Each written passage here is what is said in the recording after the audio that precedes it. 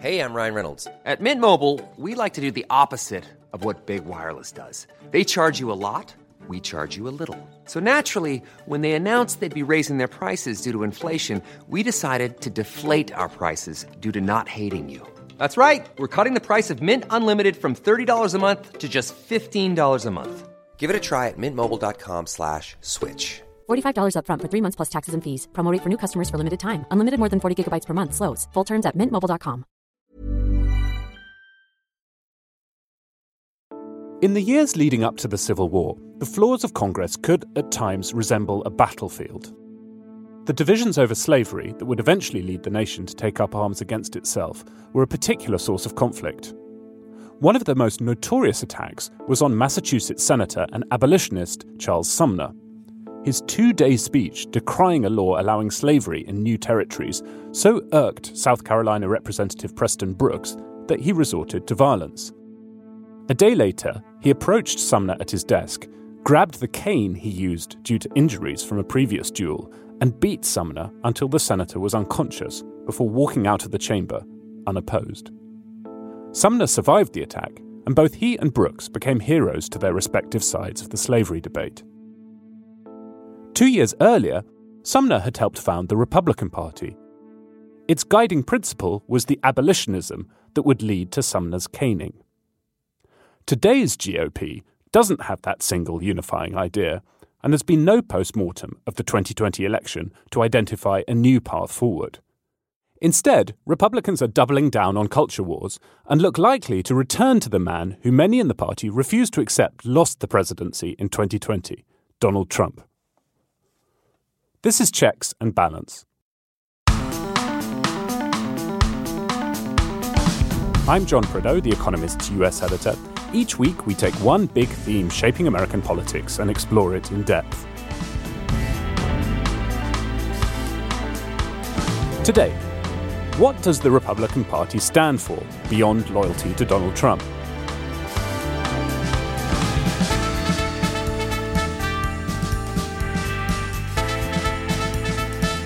Republicans are in celebration mode, buoyed by capturing the Virginia governorship and pushing Democrats close in New Jersey. These strong results suggest the party, just a year after losing the presidency, may have already rediscovered the recipe for electoral success. It's now less than a year until the 2022 midterms, and in part 2 of our mini-series looking ahead to those, we're probing how the GOP is tackling opposition. Where next for the Republican Party?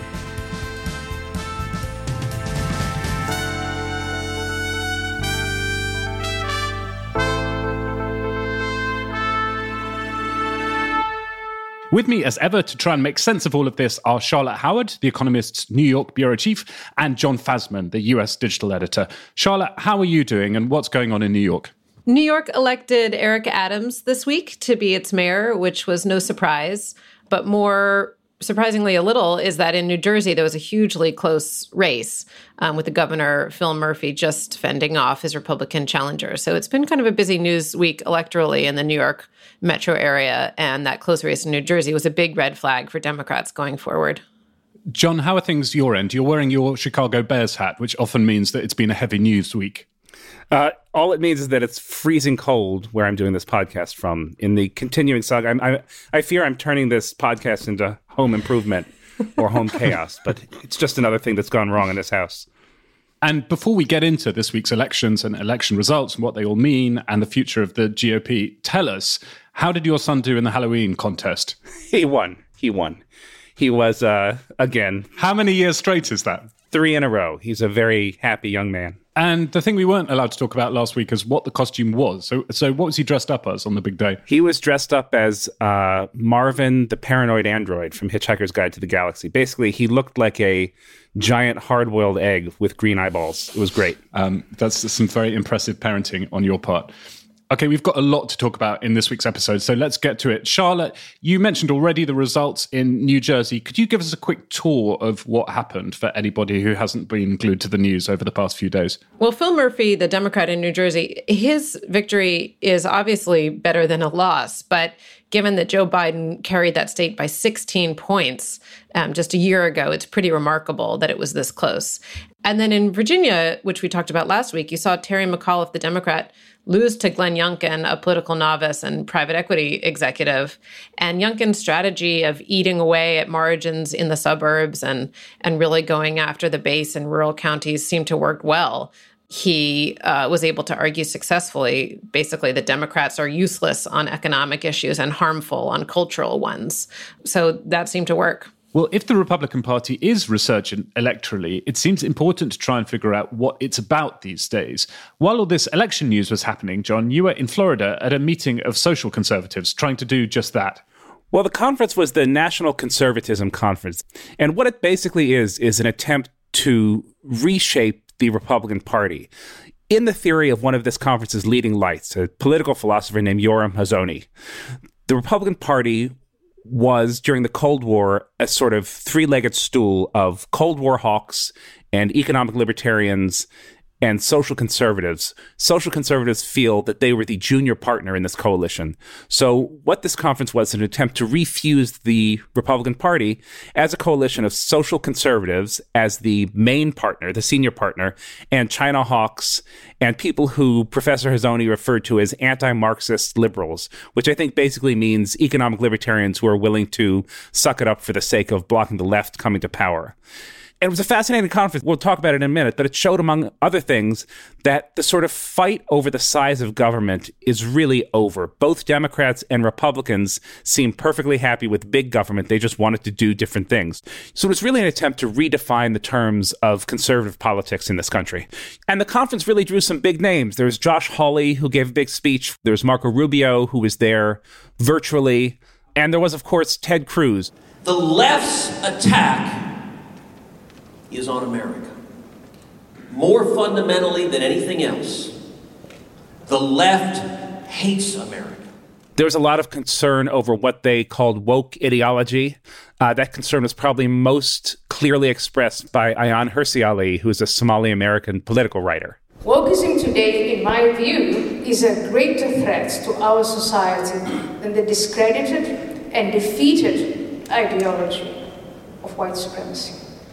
And then we heard from Yoram Hazony, who wrote a book called The Virtue of Nationalism that's proven hugely influential on the right. He was essentially calling for a reworked public culture that is much more open to the public expression of religion and much more, I guess for lack of a better word, much more anti-liberal.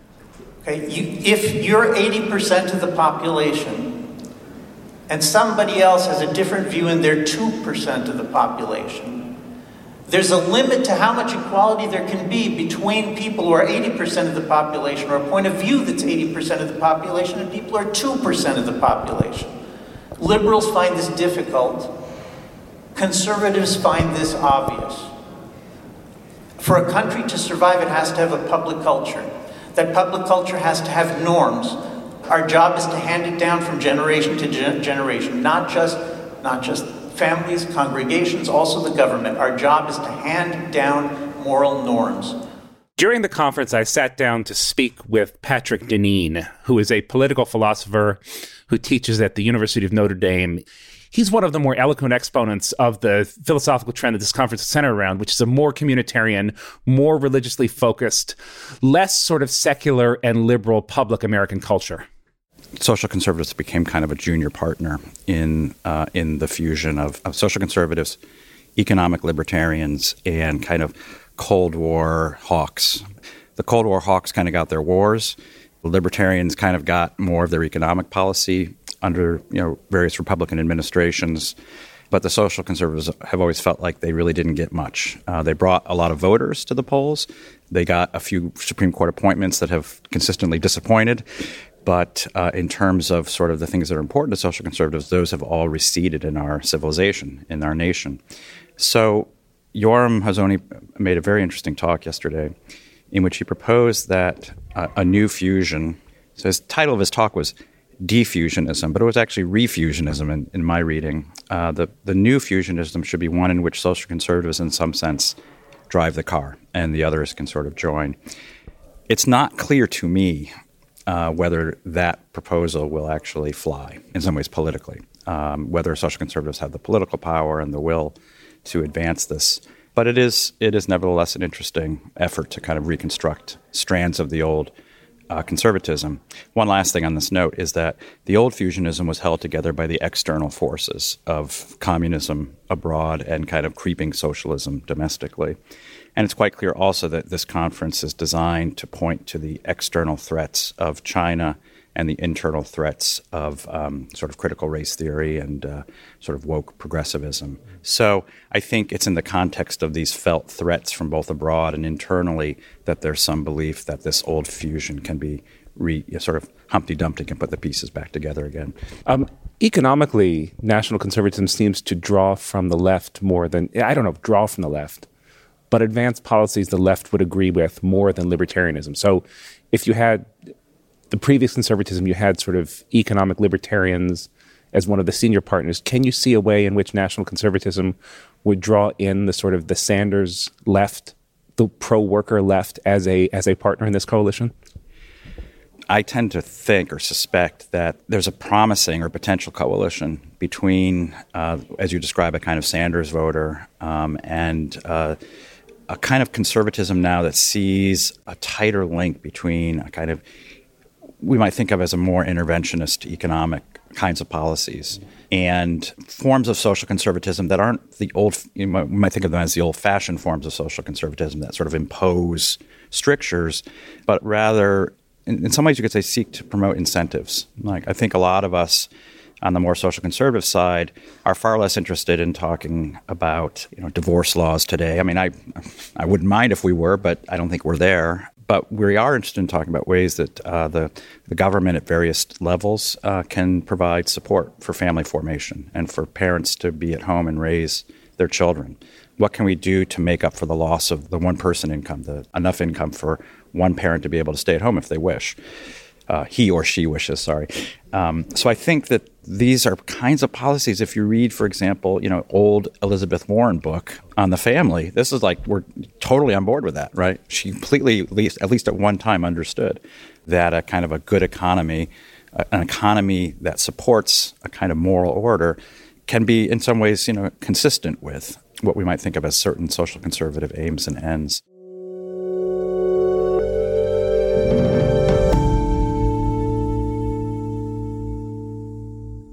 Charlotte, listening to all those folks who John spoke to at the conference, it's quite striking that these people are in the same movement as Donald Trump, who is not known for his interest in political philosophy, unlike many previous conservative presidents. Reagan famously, read a lot of Hayek and, was much more sort of intellectual than people often give him credit for. Trump's the opposite of that. So do you think any of this stuff has much influence over the Republican rank and file, or do you think that what's going on in the party is actually, completely divorced from these rather erudite debates about a new fusionism in the Republican Party? I think there's a connection because I think that Trump is the standard bearer and I think will remain so. But I also think there are many disciples who want to have their political platform grounded in a coherent platform. John Fasman's point about big government, I think, is so interesting because Republicans and Democrats in some ways are converging in certain areas, particularly on economic policy, where you see more appetite for protectionism, more appetite for policies that promote domestic workers. But there's this huge divergence culturally. And I think that Venn diagram of a broad appetite for state intervention with some overlap, particularly on economic policy, but wide divergence on cultural issues is a really important one. And we saw that divergence playing out in the way the debate evolved in Virginia, with a lot of focus on critical race theory, even though no critical race theory is actually taught in Virginia schools. Youngkin ran on eliminating it from public schools. So I think that it's important to acknowledge both the overlap and the divergence because that helps define how these battles are going to play out in the midterms next year. Yeah, I think what this conference testified to as much as anything, I heard one speaker mention Donald Trump, and that was Ted Cruz, who said that the reason we like him is because he fought. But Cruz also referred to Donald Trump as a unique individual in sort of a winking way. So this wasn't a Trumpist conference. But what Donald Trump showed in 2016 is that you could run as a heterodox Republican.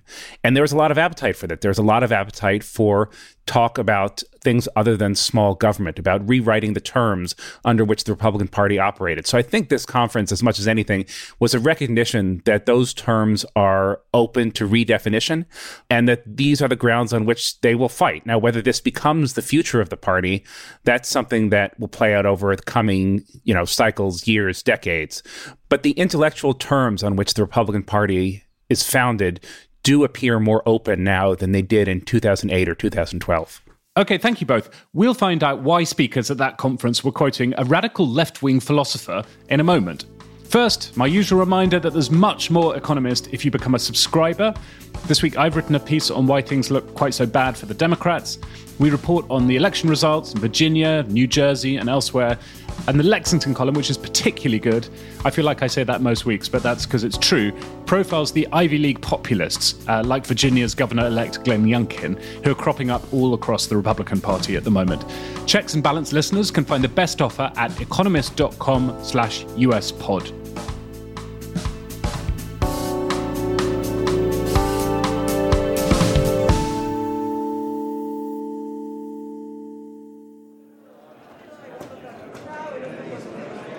The National Conservatism Conference is an odd place to learn about a radical left-wing German-American philosopher and hero of 1960s counterculture.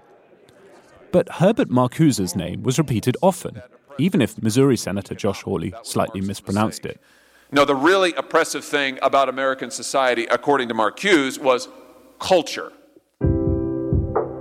Marcuse was part of the Frankfurt School, formed in 1929 by a group of anti-capitalist philosophers and social theorists trying to understand why Marxism had so far failed in the West. In 1979, 2 months before he died, Marcuse explained the doctrine the school was best known for, critical theory or critical philosophy. The concern of critical philosophy is the human condition. It seems that human beings, men and women, have had a rather frustrating, hard and harsh and repressive life throughout history. This, it seems, has not improved at all with technical progress. Now, critical philosophy tries to find out what are the reasons for this condition, and, even more important, what are the real possibilities of building a society in which this would no longer be the case. His work, trying to create a framework for how society should be, and a path to get there, made him beloved by 1960s student revolutionaries. His name was daubed on the walls of Paris during the 1968 protests. Marcuse had fled Nazi Germany for the States with the rest of the Frankfurt School and stayed for the remainder of his life. The civil rights activist Angela Davis was his student and mentee. She was on the same platform when he addressed a rally at UC Berkeley in 1969. The fight against all those who want to make your university a training school for the perpetuation of a society, the security of which and the prosperity of which is based on the oppression and enslavement of other peoples. Marcuse is cited as one of the links between critical theory and critical race theory. He didn't coin the term, but in his seminal 1964 work, One-Dimensional Man, he did identify racial minorities as potential revolutionaries. If workers in the West weren't going to successfully overthrow capitalism, Marcuse wondered if the exploited and persecuted of other races and colours might.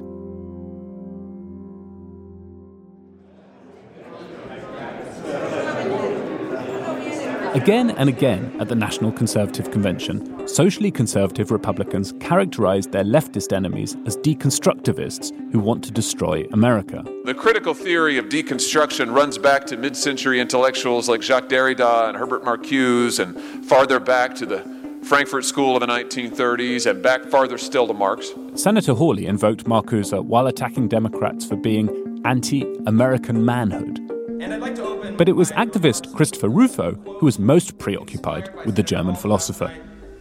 When you have a United States senator quoting Marcuse, you know things have gone horribly wrong, but they're going in the right direction. Last summer, Rufo almost single-handedly kick-started the furore over critical race theory, drawing attention to the anti-racism seminars being run by the federal government across America. Rufo traced the contents of the seminars back to the origins of critical race theory in the 1980s. He'd found, in his own words, the perfect villain, a neat label for the elitist and anti-American enemy conservatives had been fighting in a culture war for the past decade. Marcuse even wrote that the old way of revolution, the working class revolution, seizing control of government buildings and TV antennas, was unworkable in the conditions of modern capitalism. But through a process of subversion, through a process of steadily deteriorating the culture, you could essentially get a country or a culture to submit over time. It seems puzzling that Herbert Marcuse has joined the ranks of more obvious targets like AOC or Joe Biden as a bogeyman of choice for the right. This could just be a means of adding theoretical heft to a conference speech, a bit of intellectual posturing in front of political peers. But invoking Marcuse also helped the speakers paint critical race theory as a stealth tool of Marxist revolution. Marcuse believed that culture was as much a tool of oppression as capitalism, and so his work enables conservatives to make a jump. By reinterpreting culture and history, critical race theory is an assault on America itself. John, one of the takeaways from Glenn Youngkin's victory in Virginia is that this Republican strategy of talking a lot about critical race theory, painting Democrats as critical race theorists, and playing up the threat to the nation's children from left-wing readings of history and of America's Constitution seems like a pretty successful strategy, and we're going to hear a lot more of that over the next few years. Why is it such powerful stuff, do you think? Well, I think if you're on the left, you would say that it's successful because it is a racist dog whistle, right? It's Lee Atwaterism. Lee Atwater was a famous Republican strategist from the early 80s who said that, overt racism, segregation no longer works. So you talk about things like tax reform, forced school busing, in this case, critical race theory, that sort of signal to your listeners what you're really talking about, but you don't have to actually mention it. If you're on the right, then you would say that it has become successful because there is this sort of rewriting of the terms on which we understand the founders, and that perhaps you feel that, while America has made mistakes and has done things that were wrong, that there was always a recognition that America was a fundamentally good and just and decent country, and that this is now being downplayed. And so in either case, the basic reason why it has been successful is that it has in fact been successful, that people on the right have really warmed to this. You can see this in the number of mentions that Fox News has made of critical race theory. In June 2020, they mentioned it 3 times, and in June 2021, they mentioned it over 900 times. So it's a very potent bogeyman. It's paying electoral returns. And so I think you can expect to see the midterms next year being fought on precisely this ground: education, parents' rights, critical race theory. What's so amazing about this debate, as was clear in Virginia, is that it shows how much Republicans can inflate a problem as a galvanizing issue for a given election when it's not, is it the biggest problem people are facing? No, critical race theory in schools, because in Virginia it isn't being taught in schools. And yet, if Democrats don't have anything else to talk about, if they can't point to another accomplishment, something that they would like to put forward to voters as evidence of how they can really get the job done, then these discussions can dominate an election cycle. So it's an amazingly effective tool, I think, for Republicans.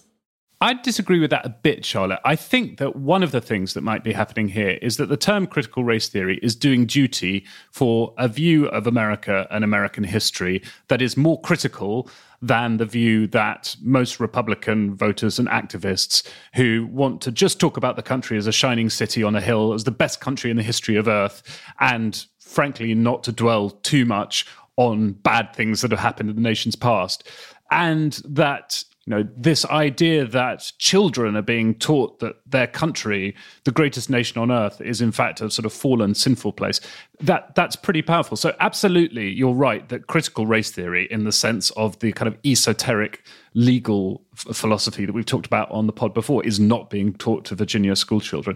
But it's probably true that they're getting a very different version of history in schools to that which their parents got. And I think that's one of the things that is pretty powerful. You're completely right, of course, to say that, next to healthcare, the cost of living, various other things, seems pretty trivial. But I think it's powerful because it gets to such a core belief among Republican voters about what their country is like. I think Democrats' unwillingness to engage with critical race theory with this debate substantively has been a huge mistake. Terry McAuliffe essentially dismissed it as a racist dog whistle.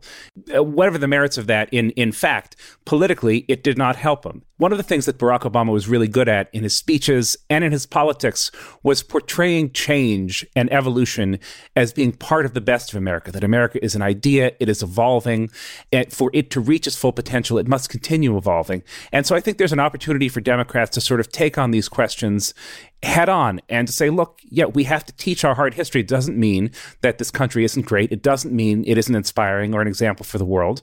But we have to face these questions head on. We can't just dismiss them and say that people are bad or wrong for being motivated by them. I think that you're right, John. And for better or worse, I was really struck by Josh Hawley's speech at this conference, which was about the deconstruction, quote unquote, deconstruction of American manhood, and about how the left has been attacking manhood for years. And literally, I quote, "We must seek a revival of strong and healthy manhood in America." And he went on to talk about all the ways in which this is evident, including citing a specific seminar at Williams College. And then he went on to blame this war on men for everything from the opioid crisis to low college graduation rates for men and underemployment for men. And it's just really remarkable. If the idea that this is a party of self-reliance that promotes the power of the individual and a can-do spirit, that they would blame Williams College seminars for the decline of American men. It's remarkably pathetic. It's like a whine disguised as a battle cry. But it really works. If you're someone who's skeptical of this idea, that kind of make America manlier again campaign platform, it's hard to engage with seriously. But I think Democrats have to try to think about how they can acknowledge these kinds of concerns and then move beyond them. But I don't envy them for that task, because faced with Josh Hawley's speech, it's a little hard to take seriously, frankly. You messaged us while the speech was going on saying that you thought "Make America Manly Again," aka or "Mama," would be Hawley's campaign slogan when he inevitably runs for president at some point in the future, or perhaps ought to be.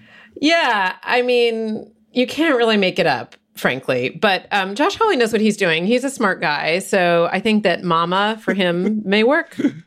Okay, thank you both. We'll be back in a moment to ask what rank and file Republican voters are preoccupied with at the moment.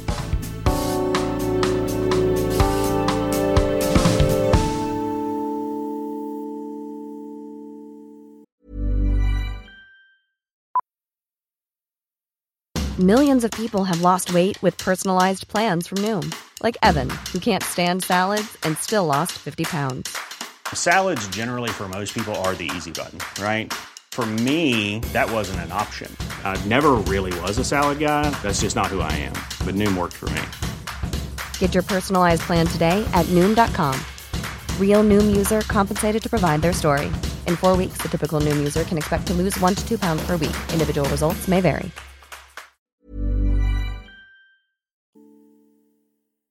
All this stuff about critical theory and the Frankfurt School can seem a bit distant from the business of harvesting votes. So I asked Kristin Soltis Anderson, who's a Republican pollster, she runs Echelon Insights and has been on the podcast before, to explain what her surveys reveal about what rank and file Republicans are thinking right now. The issue of education definitely played a role in Youngkin's ability to put together a coalition in Virginia. In my polling, we showed McAuliffe ahead by 1 point among people who are not K-12, kindergarten through 12th grade parents, but we found Youngkin winning by 15 among parents of children who are in schools. So I think there's no doubt that education was a big piece of the puzzle, and you are going to see that as page number 1 out of the Youngkin playbook that other Republicans will be taking up. But so much of the education discussion has focused on this critical race theory piece, and I really believe that is but one of many issues that fall under the education umbrella. If you are, for instance, frustrated with the government's response to COVID-19 or feel like you don't understand why we're not back to normal, education can be a proxy for that. Why is my child still having to wear a mask in school when he or she is 4 years old and they hate wearing a mask? Those sorts of things. It can also be a proxy for the safety issue. Many Youngkin ads featured footage of violent fights breaking out in schools and said, look, Democrats took school resource officers, police officers, out of schools in the wake of the Black Lives Matter protests. I, as governor, want to make sure that there are police officers in schools keeping kids safe.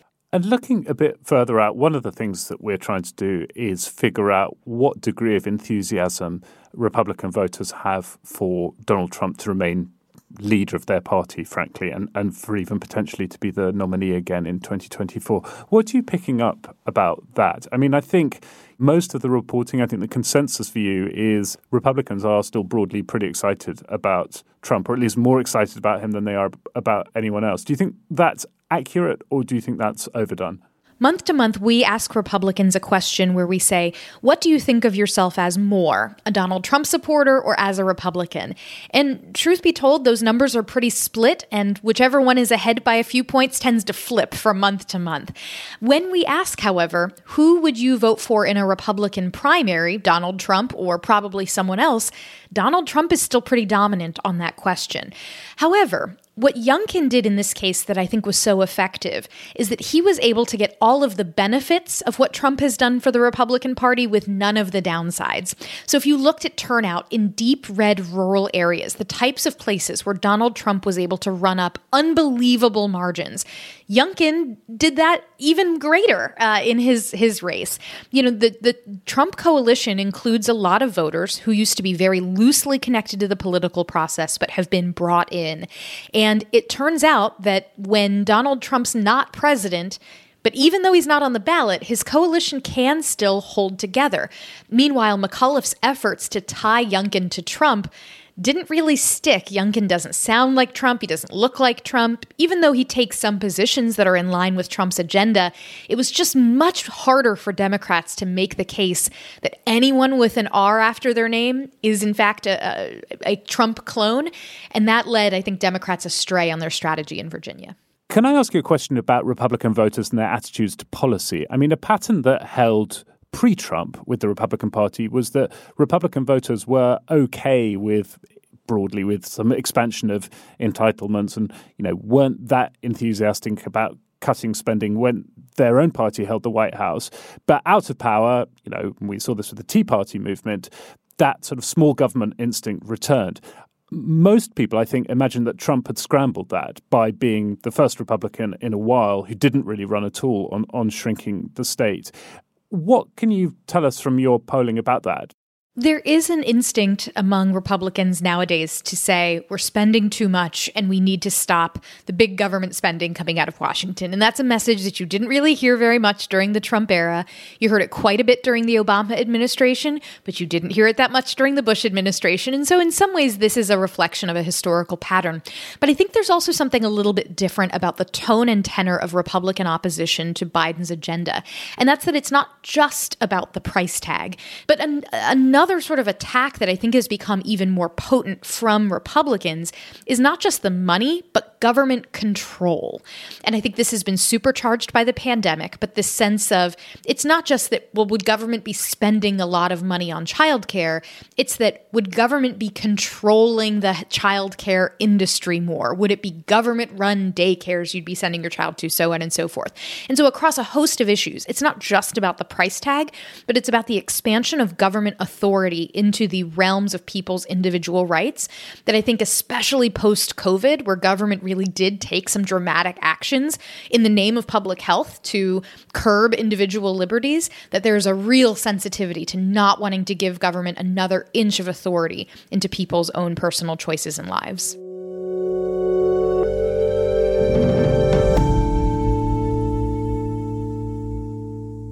Charlotte, all this discussion of what Republican voters want and don't want and the philosophical currents within the party are all very interesting. But I guess there's a risk that we fail to mention the obvious thing, which is that Trump is still very much the head of this party.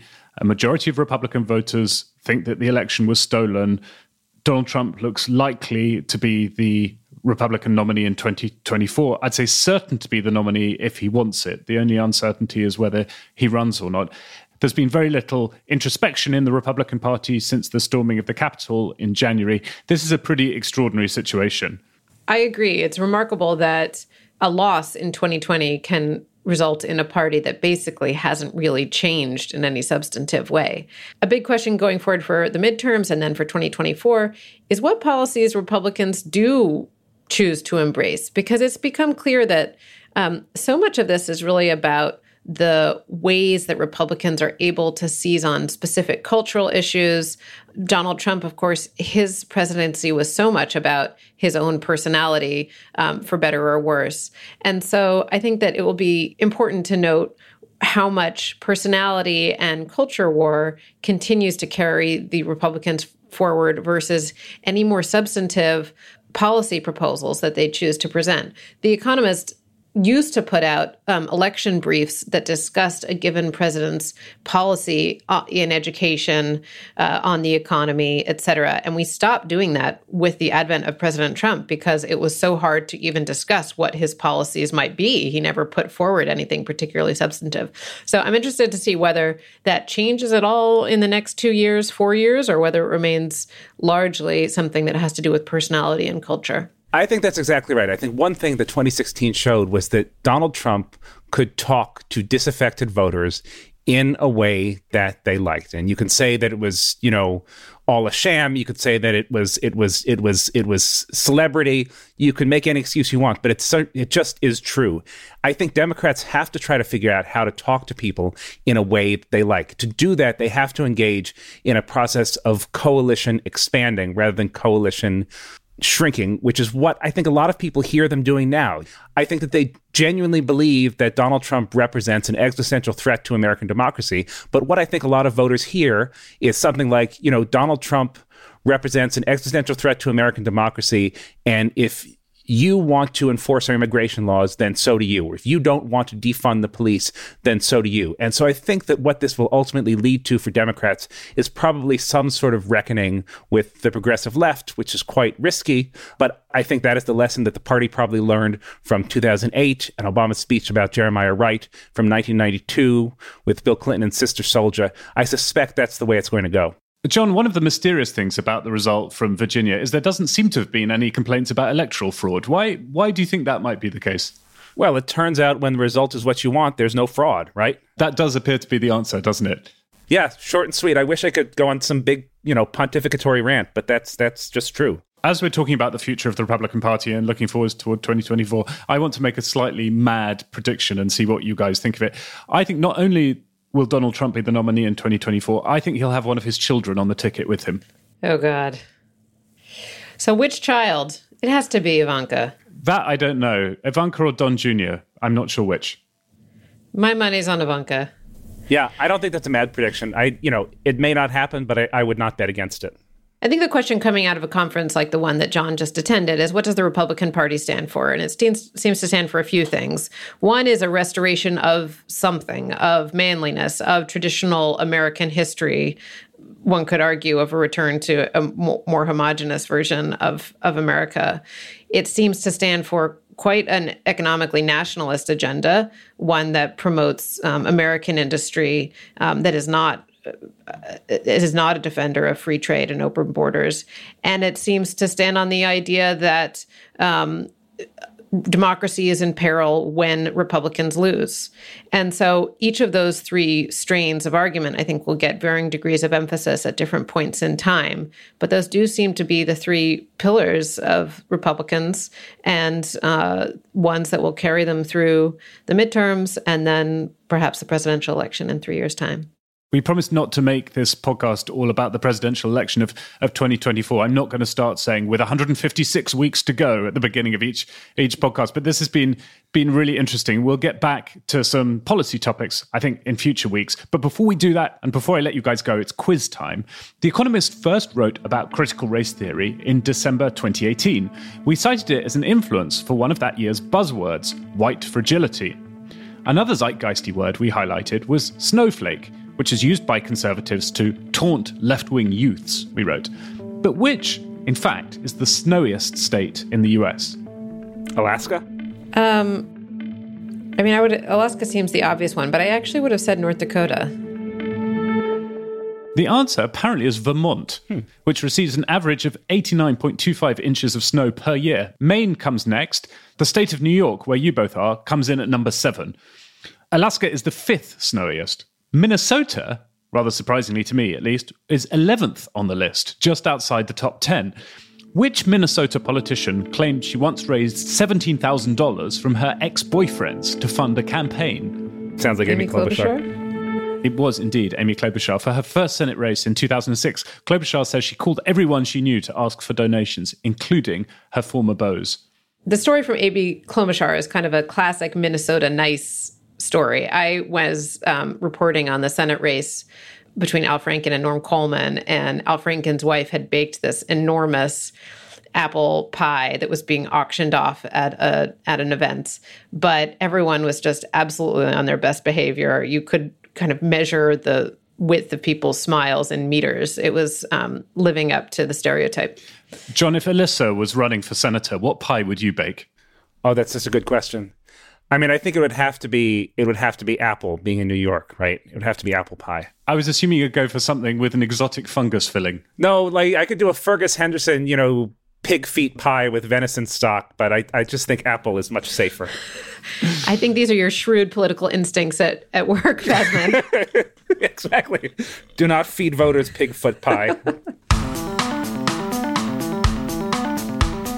Okay, thank you, John. Thank you, Charlotte. Thanks, John. Thank you. Thanks also to our producers, Harriet Noble and Nicholas Rofast. If you like the podcast, then please do let people know and leave us a rating and a review. You can get in touch with us via email. The address is podcasts@economist.com. If any of you are fans of the TV show Succession, Brian Cox, who plays the media mogul patriarch Logan Roy, is the guest on The Economist Asks podcast this week. And if you missed our episode last week on the Democrats, that's a good listen too. In the meantime, thanks very much for listening. Stay safe and stay sane. We'll have more checks and balance next week.